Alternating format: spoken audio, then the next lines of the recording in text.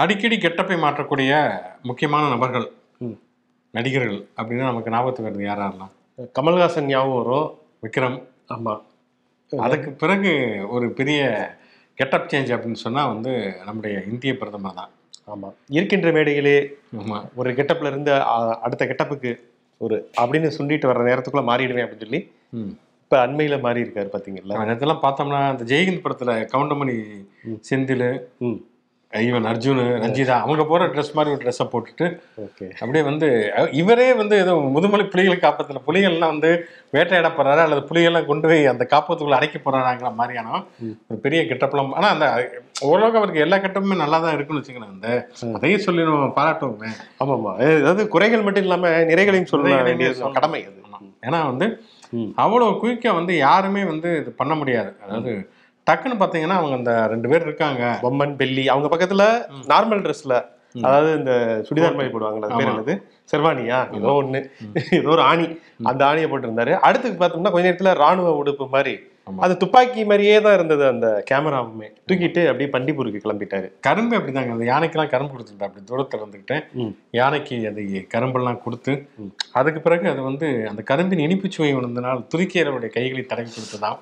Okay, இவரும் வந்து கைகளால் அந்த துருக்கி தடவி கொடுத்தாரா அப்படின்னு சொல்லிட்டு. பசியோட இருந்துச்சு யானை, ஆனால் அந்த பசிக்கு காரணம் யார் அப்படின்னு சொல்லி அதையும் டிகோட் பண்றாங்க. இவர் வந்து கரும்பு குடிக்கையில அது சாப்பிடணும், ரிஜெக்ட் பண்ணாம அப்படின்னு சொல்லி காலையில இருந்து பட்னி போட்டதாகவும் சொல்றாங்க. என்னென்ன சொல்றாங்க அப்படின்னு. அதனால வந்து ஒரு பயங்கர கெட்டப் சேஞ்ச் அப்படின்னு சொன்னா கண்டிப்பாக அதுக்கு வந்து பிரதமர் மோடியினுடைய ஒரு மிகப்பெரிய சாதனை. அதுக்கு அவருக்கு வாழ்த்தும். ஏன்னா நிறைய மிக முக்கியமான விஷயம்லாம் இருக்கிறதுனால. ஷோக்குள்ள போகும். இது சொல்றதை சொல்லட்டும். ஷோ ஒளிப்பதிவாளர் ரமேஷ் பாலாஜியுடன் நான் சிவகுமார், நான் உங்கள் நண்பன் சரண்.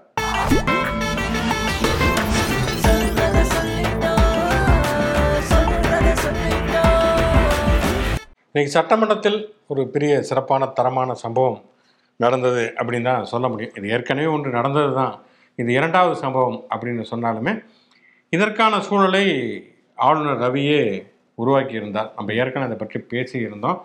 அந்த மாணவர்கள், யூபிஎஸ்சி தேர்வான மாணவர்களுக்கு நடத்தப்பட்ட ஒரு கலந்துரையாடல் கூட்டத்தில் வந்து அவர் வந்து மிக முக்கியமாக 2 விஷயத்த சொல்லியிருந்தார். ஒன்று, போராட்டம்னு சொல்லி நாட்டையை நாசமாக்குறீங்க அப்படிங்கிற சூப்பர் ஸ்டார் ரஜினிகாந்தனுடைய குரலை இவரும் ஒழித்து இந்த மாதிரி வளர்ச்சியை தடுப்பதற்காகவே இது மனித உரிமைகள், சுற்றுச்சூழல், காலநிலை மாற்றம் இப்படிலாம் நிறைய பேர் போராடி வளர்ச்சியை கெடுத்து விட்டார்கள். அதுவும் குறிப்பாக வெளிநாடுகள் வந்து நிதி உதவி வருகிறது, அதனால தான் இப்படிலாம் போராடுறாங்க. தூத்துக்குடி மற்றும் அந்த கூடங்குளம் போராட்டம், ஸ்டெர்லைட் எதிர்ப்பு போராட்டம் மற்றும் கூடங்குளம் அணுகுலை எதிர்ப்பு போராட்டம், இது எல்லாமே வெளிநாட்டு நிதியிலிருந்து வரக்கூடியது தான், அதன் காரணமாகத்தான் நடத்தப்பட்டது அப்படின்னு சொல்லிட்டு ஒரு குற்றச்சாட்டை அவர் முன்வைத்தார். வாய் புளிச்சதோ மாங்காய் புளிச்சதோங்கிற மாதிரி மொத்தமா இந்த மாதிரி போராட்டத்தில் இருக்கிறவங்க எல்லாருமே காசு வாங்கிட்டு தான் அந்த போராட்டத்துக்கான இதை பண்ணாங்கன்னு சொல்லி என்ஜிஓக்கள் ஆரம்பிச்சு எல்லாத்தையுமே தூத்திட்டாரு. அந்த அந்நிய நாட்டு கைக்கூலிகள் அப்படிங்கிற முத்திரை குத்தி இருந்தார். அது குறித்து வந்து ஈவன் அந்த கூடங்குளம் அணுகுலை எதிர்ப்பு போராட்டத்தில் முன்னணியில் இருந்த சுப உதயகுமார் அவருமே கடுமையான காட்டமான கேள்விகள்லாம் எழுப்பி இருக்கிறார். ஏன்னா இதை வந்து யாராவது ஒரு எதிர்க்கட்சி தலைவர் சொல்லலாம், ஒரு எடப்பாடி பழனிசாமியோ சரத்குமாரோ யார் வேண்டாலும் சொல்லலாம். அது எதிர்க்கட்சி தலைவர் இருந்தப்போ ஸ்டாலின் கூட இப்படியெல்லாம் குற்றச்சாட்டுகள் சுமத்தலாம். ஒரு அரசியல்வாதி இப்படியான குற்றச்சாட்டுகளை சுமத்துவது அப்படிங்கிறது வேற. ஒரு ஆளுநர் என்பவர் ஒரு அதிகாரப்பூர்வமாகத்தான் அவர் பேச வேண்டும். ஈவன் அவங்களே எடப்பாடி பழனிசாமியோ அல்லது ஸ்டாலினோ முதல்வர் பதவிக்கு வந்ததுக்கு பிறகு அப்படி போற போக்கில் ஆதாரமற்ற விஷயங்கள் அவங்க சொல்ல முடியாது. அப்ப நீங்க சொன்னதுக்கு என்ன ஆதாரம் அப்படிங்கிற கேள்வி கண்டிப்பாக வரும். அப்படி ஆளுநர் இருக்கிற பொழுது, ஆளுநராக இருக்கிறவர் என்பவர் ஒரு மாநிலத்தை வழிநடத்தக்கூடிய பொறுப்பில் இருக்கிறவர். இப்படி ஆதாரமற்ற குற்றச்சாட்டுகளை போற போக்கில் அவர் சொல்லிவிட முடியாது. அப்படி அவர் சொன்னது அப்படிங்கிறமே ஒரு கடும் சர்ச்சையையும் எதிர்ப்பையும் கிளப்பியது. இன்னொன்று அவர் சொன்ன விஷயம் இன்னும் கடுமையான சர்ச்சைகளை கிளப்பியது. என்னன்னா வந்து ஒரு மசோதாவுக்கு நான் வந்து ஒப்புதல் கொடுக்காமல் நிலுவையில் வைத்திருந்தாலே அது நிராகரிக்கப்பட்டதாகத்தான் அர்த்தம். அதுக்கான நாகரிகமா சொல்றோம். நாகரிகமா, அதாவது சபை நாகரிகம் மாதிரி. ஆமா, ரொம்ப கடுமையான வார்த்தைகள். தெய்வமே அப்படிங்கிற மாதிரி சொல்றோம். என் கடவுளே, நான் வந்து நிறுத்தி தான் வச்சிருக்கேன் தெய்வமே, அதை ரிஜெக்ட் பண்ணல அப்படின்னு வெளியில தான் சொல்வேன் ஒழிய அதை ரிஜெக்ட் தான் பண்ணியிருக்கேன் அப்படிங்கிறத சொன்ன இந்த தொனி தான் வந்து இன்னைக்கு அரசியல் அரங்கில் மிக பலத்த ஒரு விமர்சனத்தையும் சர்ச்சையுமே கிளப்பியிருக்கு. ஆளுங்கட்சியா இருக்கக்கூடிய திமுக உடனடியாக கொந்தளிச்சு உடனடியாக அப்பவே ஸ்டாலின் ஒரு அறிக்கையை வந்து வெளியிட்டிருந்தாரு, பெரிய அறிக்கையை விட்டுருந்தாரு. இதுல என்ன 2 விஷயம் பார்க்கணும். ஒண்ணு என்னன்னா வந்து அவர் வந்து அதை நிராகரிக்கிறதா அல்லது வந்து ஒப்புதல் தரதா அப்படிங்கிறத தாண்டி பொதுவாகவே வந்து ரகசிய காப்பு உறுதிமொழி அப்படிங்கிற விஷயத்தை எல்லாருமே எடுத்துக்குவாங்க. கவர்னர்ல இருந்து அனைத்து முதல்வர், எம்எல்ஏக்கள் எல்லாமே எடுத்துக்குவாங்க. வந்து சட்ட நடைமுறைகள் சார்ந்த விஷயங்கள்ல நாங்கள் ரகசியம் காப்போம், அதை வந்து பகிரங்கமாக பொதுவெளியில பேச மாட்டோம் அப்படிங்கிற ஒரு விஷயத்தை வந்து எல்லாருமே ரகசிய காப்பு உறுதிமொழியை எடுத்துக்கொள்வார்கள். அந்த ரகசிய காப்பு உறுதிமொழியை ஆளுநர் மீறிவிட்டார். மசோதாவுக்கு ஒப்புதல் கொடுக்கக்கூடிய நடைமுறைகள் பற்றி அவருடைய தனிப்பட்ட கருத்துக்களை பொதுவெளியில் தெரிவித்ததன் மூலமாக அந்த ரகசிய காப்பு உறுதிமொழியை அவர் மீறிவிட்டார் அப்படிங்கிறது மிக முக்கியமான குற்றச்சாட்டு. ரெண்டாவது குற்றச்சாட்டு என்னன்னா, அரசியலமைப்பு சட்டத்தில் அவர் வந்து சொன்ன விஷயமே கிடையாது அரசியல் அமைப்பு சட்டத்தில் அப்படின்னு சொல்லி தான் சட்ட நிபுணர்களே சொல்றாங்க.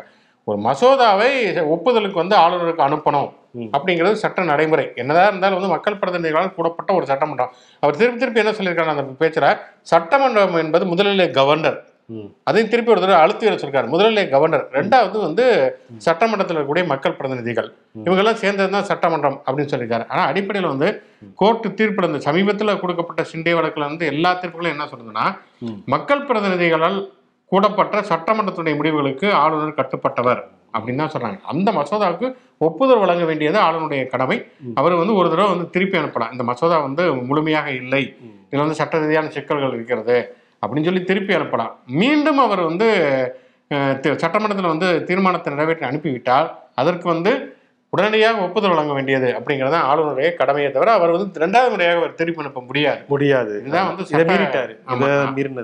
அதுக்கு என்னன்னா, இடையில வந்து அவர் வந்து நிலுவையில் அதாவது பரிசீலிப்பதற்காக அவர் வந்து காலம் எடுத்துக்கலாம். அது எவ்வளவு குறுகிய காலம், எவ்வளவு காலம் அப்படிங்கிறத அரசியலமைப்பு சட்டம் சொல்லலானாலுமே கூட, அரசியலமைப்பு சட்டம்னா ஆளுநருக்கு பிரஷர் கொடுக்கக்கூடாது. அவர் ஒரு நல்ல மனுஷன், நேர்மையானவர் தான்.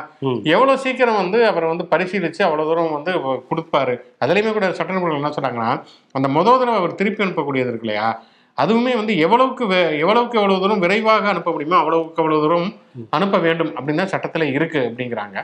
அப்போ ஆளுநரை வந்து அவர் வந்து எல்லாவற்றையுமே பரிசீலித்து முடிவெடுப்பார். அந்த அளவுக்கு ஒரு நேர்மையானவர், நல்லவர், நியாயமானவர், வல்லவர் அப்படிங்கிறனாலதான் அந்த அதிகாரத்தை ஆளுநர் கொடுத்திருக்குது. ஆனா இதை வந்து தப்பா புரிஞ்சுட்டு அரசியலமைப்பு சட்டம் எதற்காக, என்ன நோக்கத்துக்காக இந்த சலுகை வந்து உரிமையை, அதிகாரத்தை வந்து ஆளுநருக்கு தருதோ அதை தப்பா தலைகீழா மாத்திட்டு, கொடுத்தாங்கன்னா குப்பத்தொட்டில தூக்கி போட்டுருவேன், வெளியில கட்டாங்கன்னா நிலைகள் இருக்குன்னு சொல்லுவோம்.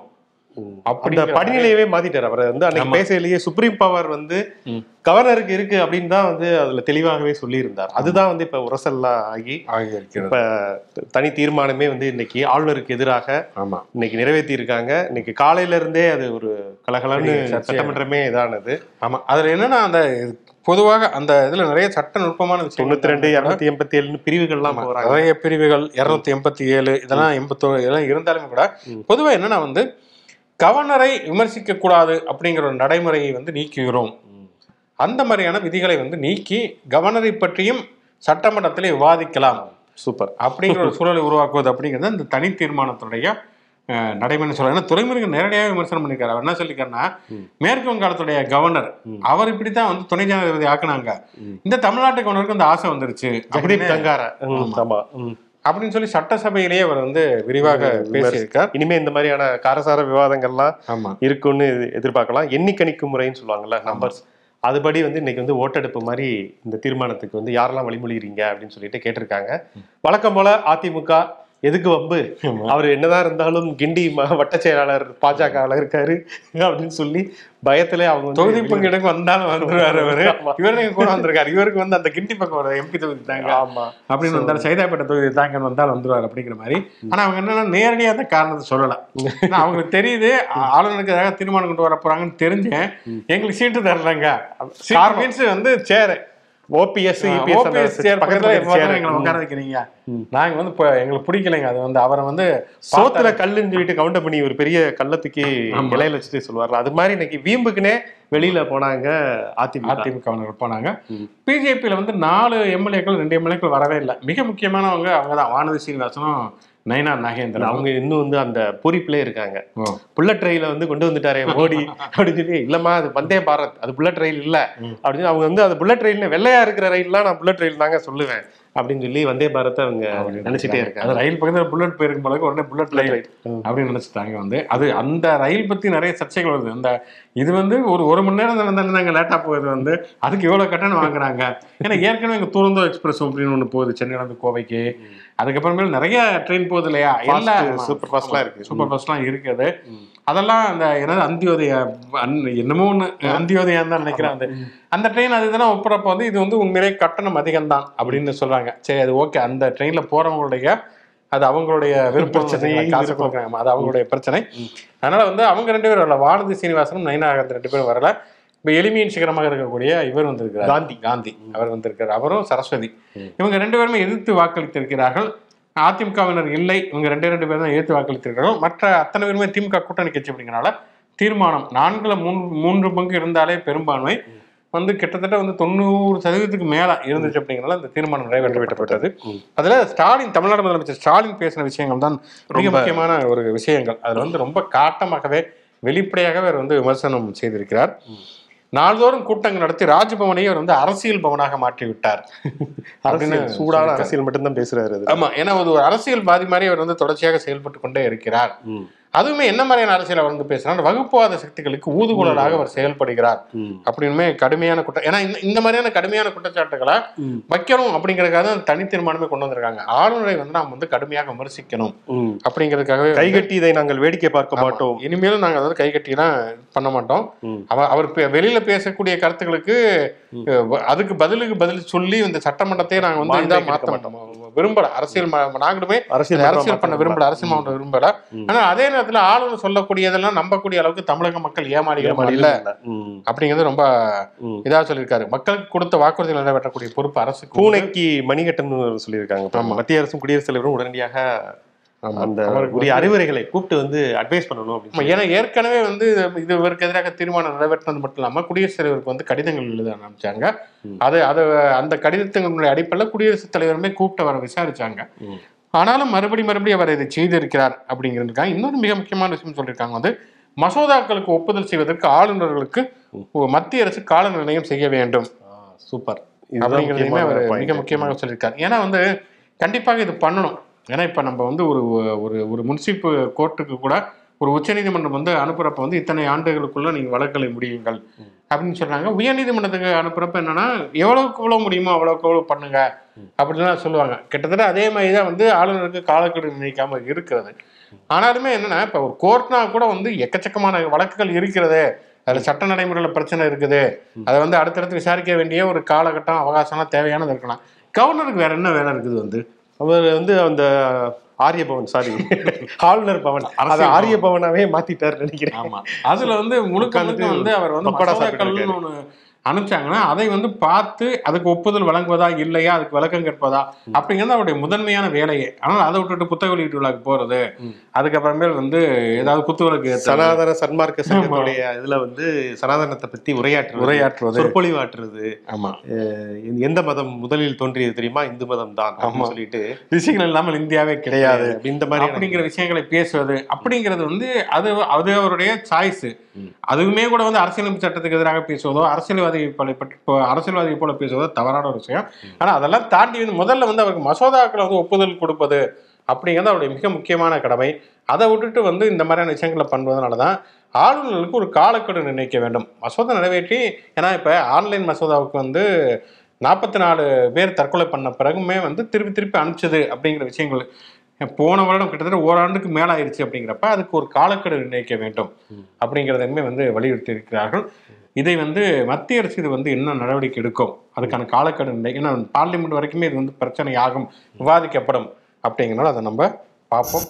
ஆளுநருக்கு எதிரான போக்கை கண்டித்து தீர்மானம் அப்படிங்கிறத தாண்டி இன்னும் ஒருபடி மேலேயே போய் ஆளுநர் மாளிகையினுடைய நிதி வரவு செலவு கணக்குகள் அதுவுமே கூட வந்து விதிமுறைகள் இருக்கிறது அப்படின்னு சொல்லிட்டு நிதியமைச்சர் பிடிஆர் பழனிவேலுமே சூடாக அதை வந்து பேசினாரு. ஏன்னா இது வந்து ரொம்ப தாமதமாக தான் அவங்களுமே வந்து பேசுறாங்க. ஏன்னா ஒரு 2 வருஷத்துக்கு முன்னாடியே இதை பேசியிருந்தா அவர் வந்ததுல இருந்தே பூனைக்கு மணி கட்டின மாதிரி அவருக்கான, அதாவது ஆளுநருக்கு ஒரு ஆலவாயில் போட்ட கரும்புன்னு சொல்லுவாங்கல்ல, அந்த மாதிரி வந்து நிறைய தொகை வந்து எடுத்திருக்காங்க. அட்சய பாத்திரம் சொல்லிட்டு ஒரு மொத்தமா வந்து வளைச்சு போட்டிருக்காரு அப்படின்னு சொல்லி அந்த பில்லு கண்டிஜென்சின்னு சொல்லுவாங்கல்ல, அதுல வந்து இன்னைக்கு வந்து தெரிய வந்திருக்கு. இனிமே நாங்க அதிக தொகை கொடுக்க மாட்டோம். ஏன்னா இன்னும் சொல்ல போனோம்னா வந்து கூடுதல் தொகை தான் கொடுத்தாங்க. ஏற்கனவே வந்து அதிமுக ஆட்சி காலத்தில் கவர்னர் மாளிகைக்கு அதுக்கு அவர்களுக்கான செலவுக்கு ஒதுக்கப்படக்கூடிய அலாட் பண்ணப்படக்கூடிய தொகையை விட நாங்கள் கூடுதலாக தான் கொடுத்துருக்கோம் அப்படிங்கிறதையுமே அவர் சொல்லியிருக்காரு. அதில் என்னன்னா வந்து 18 கோடி ரூபாய் இவங்க கொடுத்துருக்குறாங்க அப்படின்னா வந்து அந்த அட்சய பாத்திரம் திட்டத்துக்கு தான் கொடுத்ததாக சொல்லி, ஆனால் என்ன 11.32 கோடி ரூபாய் கவர்னர் மாளிகை கணக்கில் வந்து ஏற்றி இருக்கிறாங்க. இந்த டீ, டிஃபன், சமோசா இந்த மாதிரி இந்த யூபிஎஸ்சி ஸ்டூடெண்ட்ஸ் கூப்பிட்டாங்கல்ல, அது நேற்று வரைக்குமே அதுக்கு கூட 3 லட்சம் ரூபாயா? ஆமா, அதுக்கு 3 லட்சம் ரூபாய். ஊட்டியில ஒரு இது நடந்துருங்க, அதுக்கு 5 லட்சம் ரூபாய். ஆக்சுவலி 2 கவர்னர் மாளிகை மாதிரி கணக்குல அதுக்கும் தனியா இவர் அடிக்கடி வந்து வெயில 3 லட்சம் அந்த ஊட்டியில் நடந்த கூட்டத்துக்கு. ஓகே, யூபிஎஸ்சி மாணவர்களுக்கு 5 லட்சம். ஓகே, பாருங்க, அதாவது கடத்தங்க எடுத்து வழிப்பிள்ளை என்னதான் அப்படி 5 லட்சம் ரூபாய்க்கு பிரியாணியும் போட மாட்டாங்க, ஒன்லி வெஜிடேரியன்ஸ் தான். டீ பிஸ்கட், செமினார் பிஸ்கட் ஒன்று, அந்த மேரி பிஸ்கட் இருக்கும், அது இருப்பாங்க. வேற சாம்பார் சாதம், வெஜிடபிள் பிரியாணி, புலாவ், அது அவங்க அக்கௌண்ட்ல போகுங்கிறதால அது எப்படி வேணாலும் கணக்கு எழுதுறது தானே.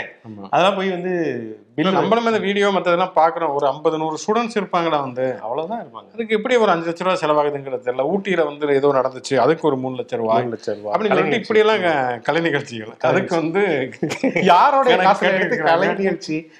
ஆமா, அந்த இந்த படத்துல களவாணி படத்துல வர மாதிரி வந்து பிள்ளைக்கு பலூன் வாங்க காசு இல்ல, எம்பிட்டு பிள்ளைக்கு பலூன் வாங்க காசு இல்ல, ஆட்டக்காரிக்கு 50 ரூபாயா? ஆமா, அந்த மாதிரி வந்து 3 லட்சம் ரூபாயா?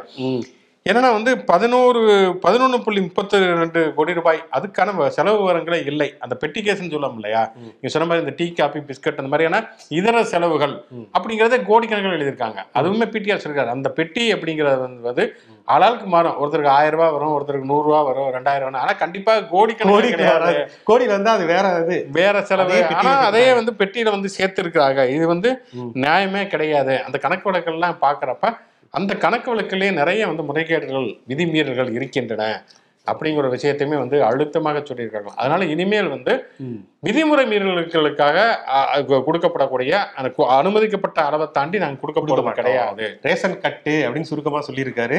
இன்னொன்னு அது சொல்லல, அந்த பட்டியல்லாம் சொன்னார்ல, உத்தரப்பிரதேசத்துல மட்டும்தான் 50 லட்சத்துல இருந்து 1 கோடி வரைக்குமே அதிகமாக ஒதுக்கப்பட்டது. கர்நாடகாவில் கம்மி தான் 25 லட்சம், கேரளாவில் 25 லட்சம், இவ்வளவுதான் இருக்கிறது. அப்படின்னா இங்க வந்து திமுக ஆட்சிக்கு வந்ததுல இருந்து அதிகமாக்கி இருக்கோம். ஆனா பாருங்க, நாங்க அதிகமாக்கணும்னா எங்களையே வந்து வச்சு விமர்சனம் பண்ணிட்டு இருக்கோம். அதுல விதிமுறையில என்னன்னா, ஒருத்தருக்கு சம்பளம், ஒருத்தருக்கு ஏதோ ஒரு வகையில காசு கொடுக்குறாங்க, ஒரு பேமெண்ட் மாதிரி தர்றாங்க அப்படின்னா அது ஒருத்தருக்கு வந்து ஒரு முறை தான் தரணும் அப்படிங்கிற விதிமுறைலாம் இருக்கு. அதெல்லாம் மீறி இருக்கிறாங்க. போனஸ் கணக்கே 18 லட்சம் 15 லட்சம் எல்லாம் போட்டிருக்காங்க. ஆமா, அது அப்படி ரிப்பீட் ஆகக்கூடாது நீங்க சொன்ன மாதிரி. ஆனா ஒருத்தருக்கு தொடர்ந்து 6 மாதங்கள் 7 மாதங்கள்னு போயிருக்குன்னா கண்டிப்பாக அது வந்து விதிமுறை மீறல். ஸோ எல்லாத்தையுமே செக் பாயிண்ட் மாதிரி வச்சு இன்னைக்கு வந்து வாங்குவாங்கன்னு வாங்கிட்டு பெரிய அளவில் கொடுத்திருக்காரு. பிடிஆர் பழனிராஜனுமே ஒரு மிகப்பெரிய அளவில் நெருக்கடியான ஒரு பேச்சுக்களை முன்வைத்திருக்கார். இதனாலயா இல்லை இதுக்கு முன்னாலே முடிவு பட்டாரான்னு தெரியல.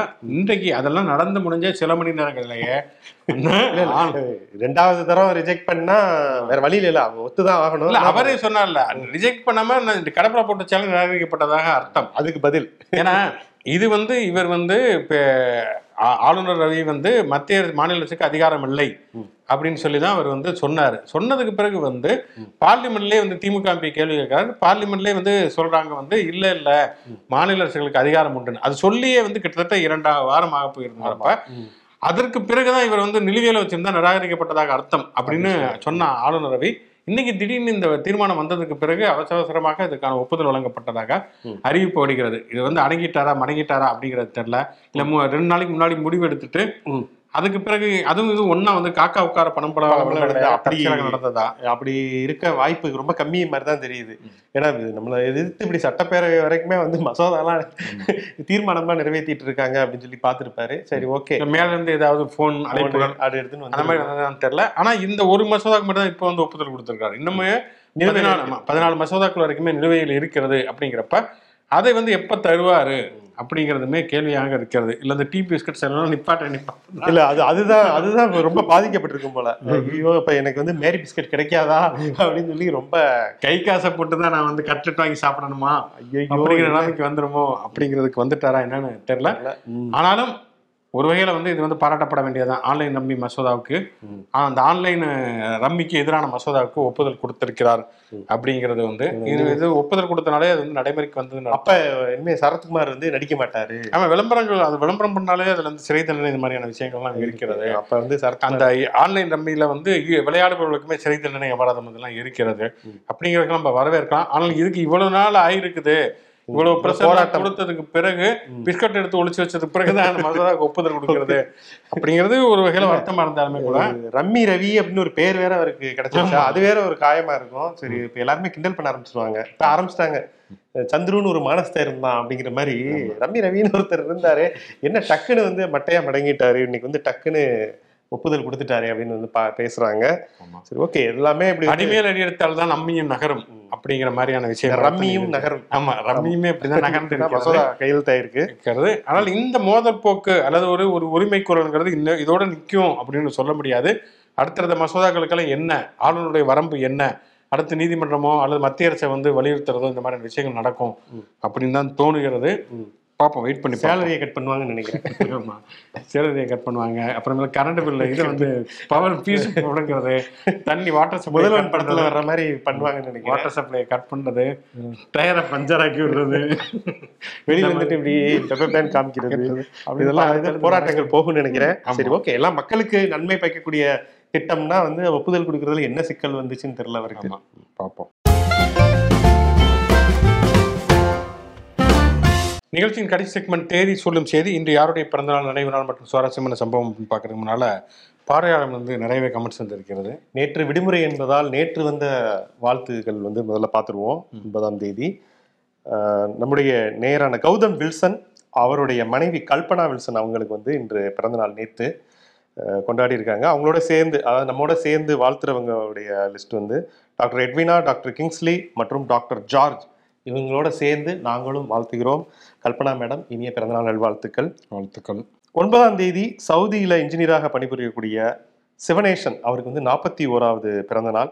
ஸோ செல்வராஜ் சார்பாக, நாகூரில் இருக்கார் அவர் சார்பாக நாம் சிவனேசனை வாழ்த்துவோம்.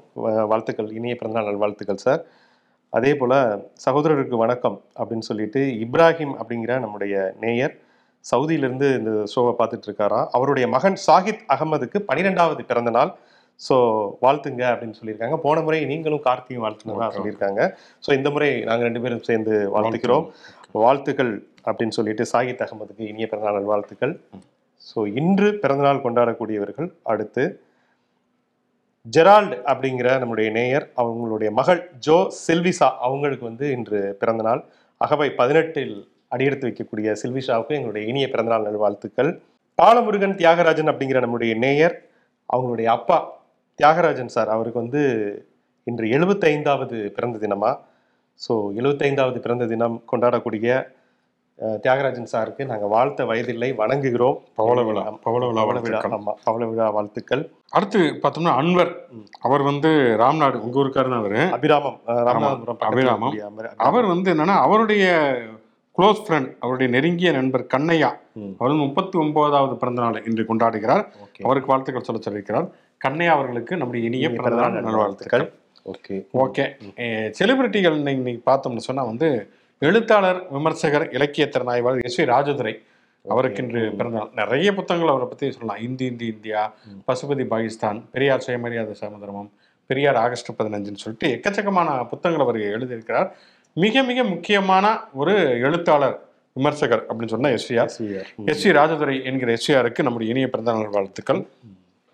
மொராஜி தேசாய், அதாவது காங்கிரஸ் அல்லாத ஒரு முதல் பிரதமர் அப்படின்னு சொன்னா மொராஜி. காங்கிரஸ் இருந்தார். அதாவது இந்திரா காந்தி எமர்ஜென்சி எதிர்த்து ஜெயபிரகாஷ் நாராயண் இயக்கம் கட்டிய பொழுது, டோட்டல் ரெவல்யூஷன் சொல்லக்கூடிய முழு புரட்சி இயக்கத்தை கட்டிய பொழுது இந்திரா காந்தியை வீழ்த்தி உருவான இந்த ஜனதா கட்சியினுடைய அமைச்சரினுடைய முதல் பிரதமராக இருந்தவர் மொராஜி தேசாய்.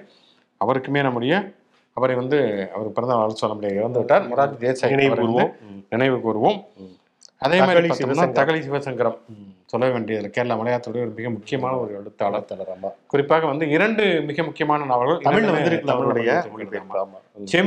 செம்மீன் ஒன்று, அது திரைப்படமாகவும் மாறுச்சு, சீலாலாம் நடிச்சிருந்தாங்க.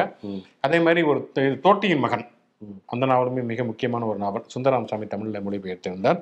கயிறு அப்படிங்கிற அவருடைய நாவலுமே மிக முக்கியமான நாவல். மிக மிக முக்கியமான ஒரு எழுத்தாளர் தகழி சிவசங்கரம், அவரையுமே நாம் நினைவு கூறுவோம். இன்றைக்கு நினைவு நாளாக இன்னொரு எழுத்தாளர் கலீல் ஜிப்ரான். அது சொல்லுவார்ல, அந்த மாதிரி புத்தகங்கள் நம்முடைய மாணவர்களை கிழித்து அப்படிங்கிற மிக புகழ்பெற்ற வரிக்கு நிறைய வரிகள். ஆக்சுவலி கலீல் ஜிப்ரானும் ரூமியும் தான் நம்மளுடைய மாணவர்களுடைய கோட்ஸ்ல அதிகமாக இடம் பிடிக்கக்கூடிய ஆட்கள். ஸோ கலீல் ஜிப்ரானை நம்ம இந்த நாளை நாம் நினைவு கூறுவோம். ஓகே, நிறைய விஷயங்கள், அது ஒரே விஷயத்தை இவ்வளவு நேரம் பேச வேண்டிய ஒரு சூழல். ஏன்னா அது கண்டிப்பா இன்னைக்கு பேசி ஆக அளவுக்கு ஒரு சம்பவக்காரராக பெரிய சம்பவத்தை பண்ணிட்டாரு ரவி. ரவி சம்பவம் பண்ணிட்டார், ரவிக்கு சம்பவம் பண்ணிட்டாங்க அப்படிங்கிற மாதிரி நிறைய சம்பவங்கள் இருக்கிறது. இதற்கான எதிர்வினை சம்பவங்கள் நாளைக்கு வரும். அண்ணாமலை கண்டிப்பா ஏதாவது ஒரு கருத்து சொல்லுவாங்க. என்னதான் இருந்தாலும் அவர் ஹிஸ் எக்ஸலன்சி எப்படி அவரை வந்து நீங்க இப்படி வந்து டீல் பண்ணீங்க அப்படிங்கிற மாதிரி வாட்ச் பிள்ளைங்க ஆச்சு. வாட்ச் பில்லு எங்க தேதி வந்துருச்சுங்க. 14 ஏப்ரல் 14. ஓகே, ஆமா, இன்னும் 3 நாட்கள் இருக்கிறேன்னா அது வேற இருக்குது. அவரும் பாருங்க அப்படியே பேஸ்ட் அடிச்சு போன மாதிரி இருந்தாருங்க. அவரை கவனிக்கவே இல்லை, போய் சந்திக்கவும் இல்லை சரியா. அவருக்கு மோடி வந்தப்ப இங்க இல்லவே இல்ல. அதான் கேட்டா கர்நாடகாவில் வந்து வேட்பாளர் பட்டியல் இறுதி செய்வதற்காக டெல்லியில இருந்தார். ஒழுங்கா இங்க இருக்காத, ஓடி போயிரு அப்படிங்கிற மாதிரி எல்லாம் இருக்கு இந்த சம்பவம்லாம். என்னன்னு தெரியல. அதனால நிறைய எதிர்வினை சம்பவங்களும் இன்னும் வரும். அப்படிங்கிறனால நாளை இன்னுமே பல புதிய விஷயங்களை பேசலாம். மீண்டும் பல புதிய விஷயங்களோடும் வாதங்களும் சந்திப்போம். நன்றி.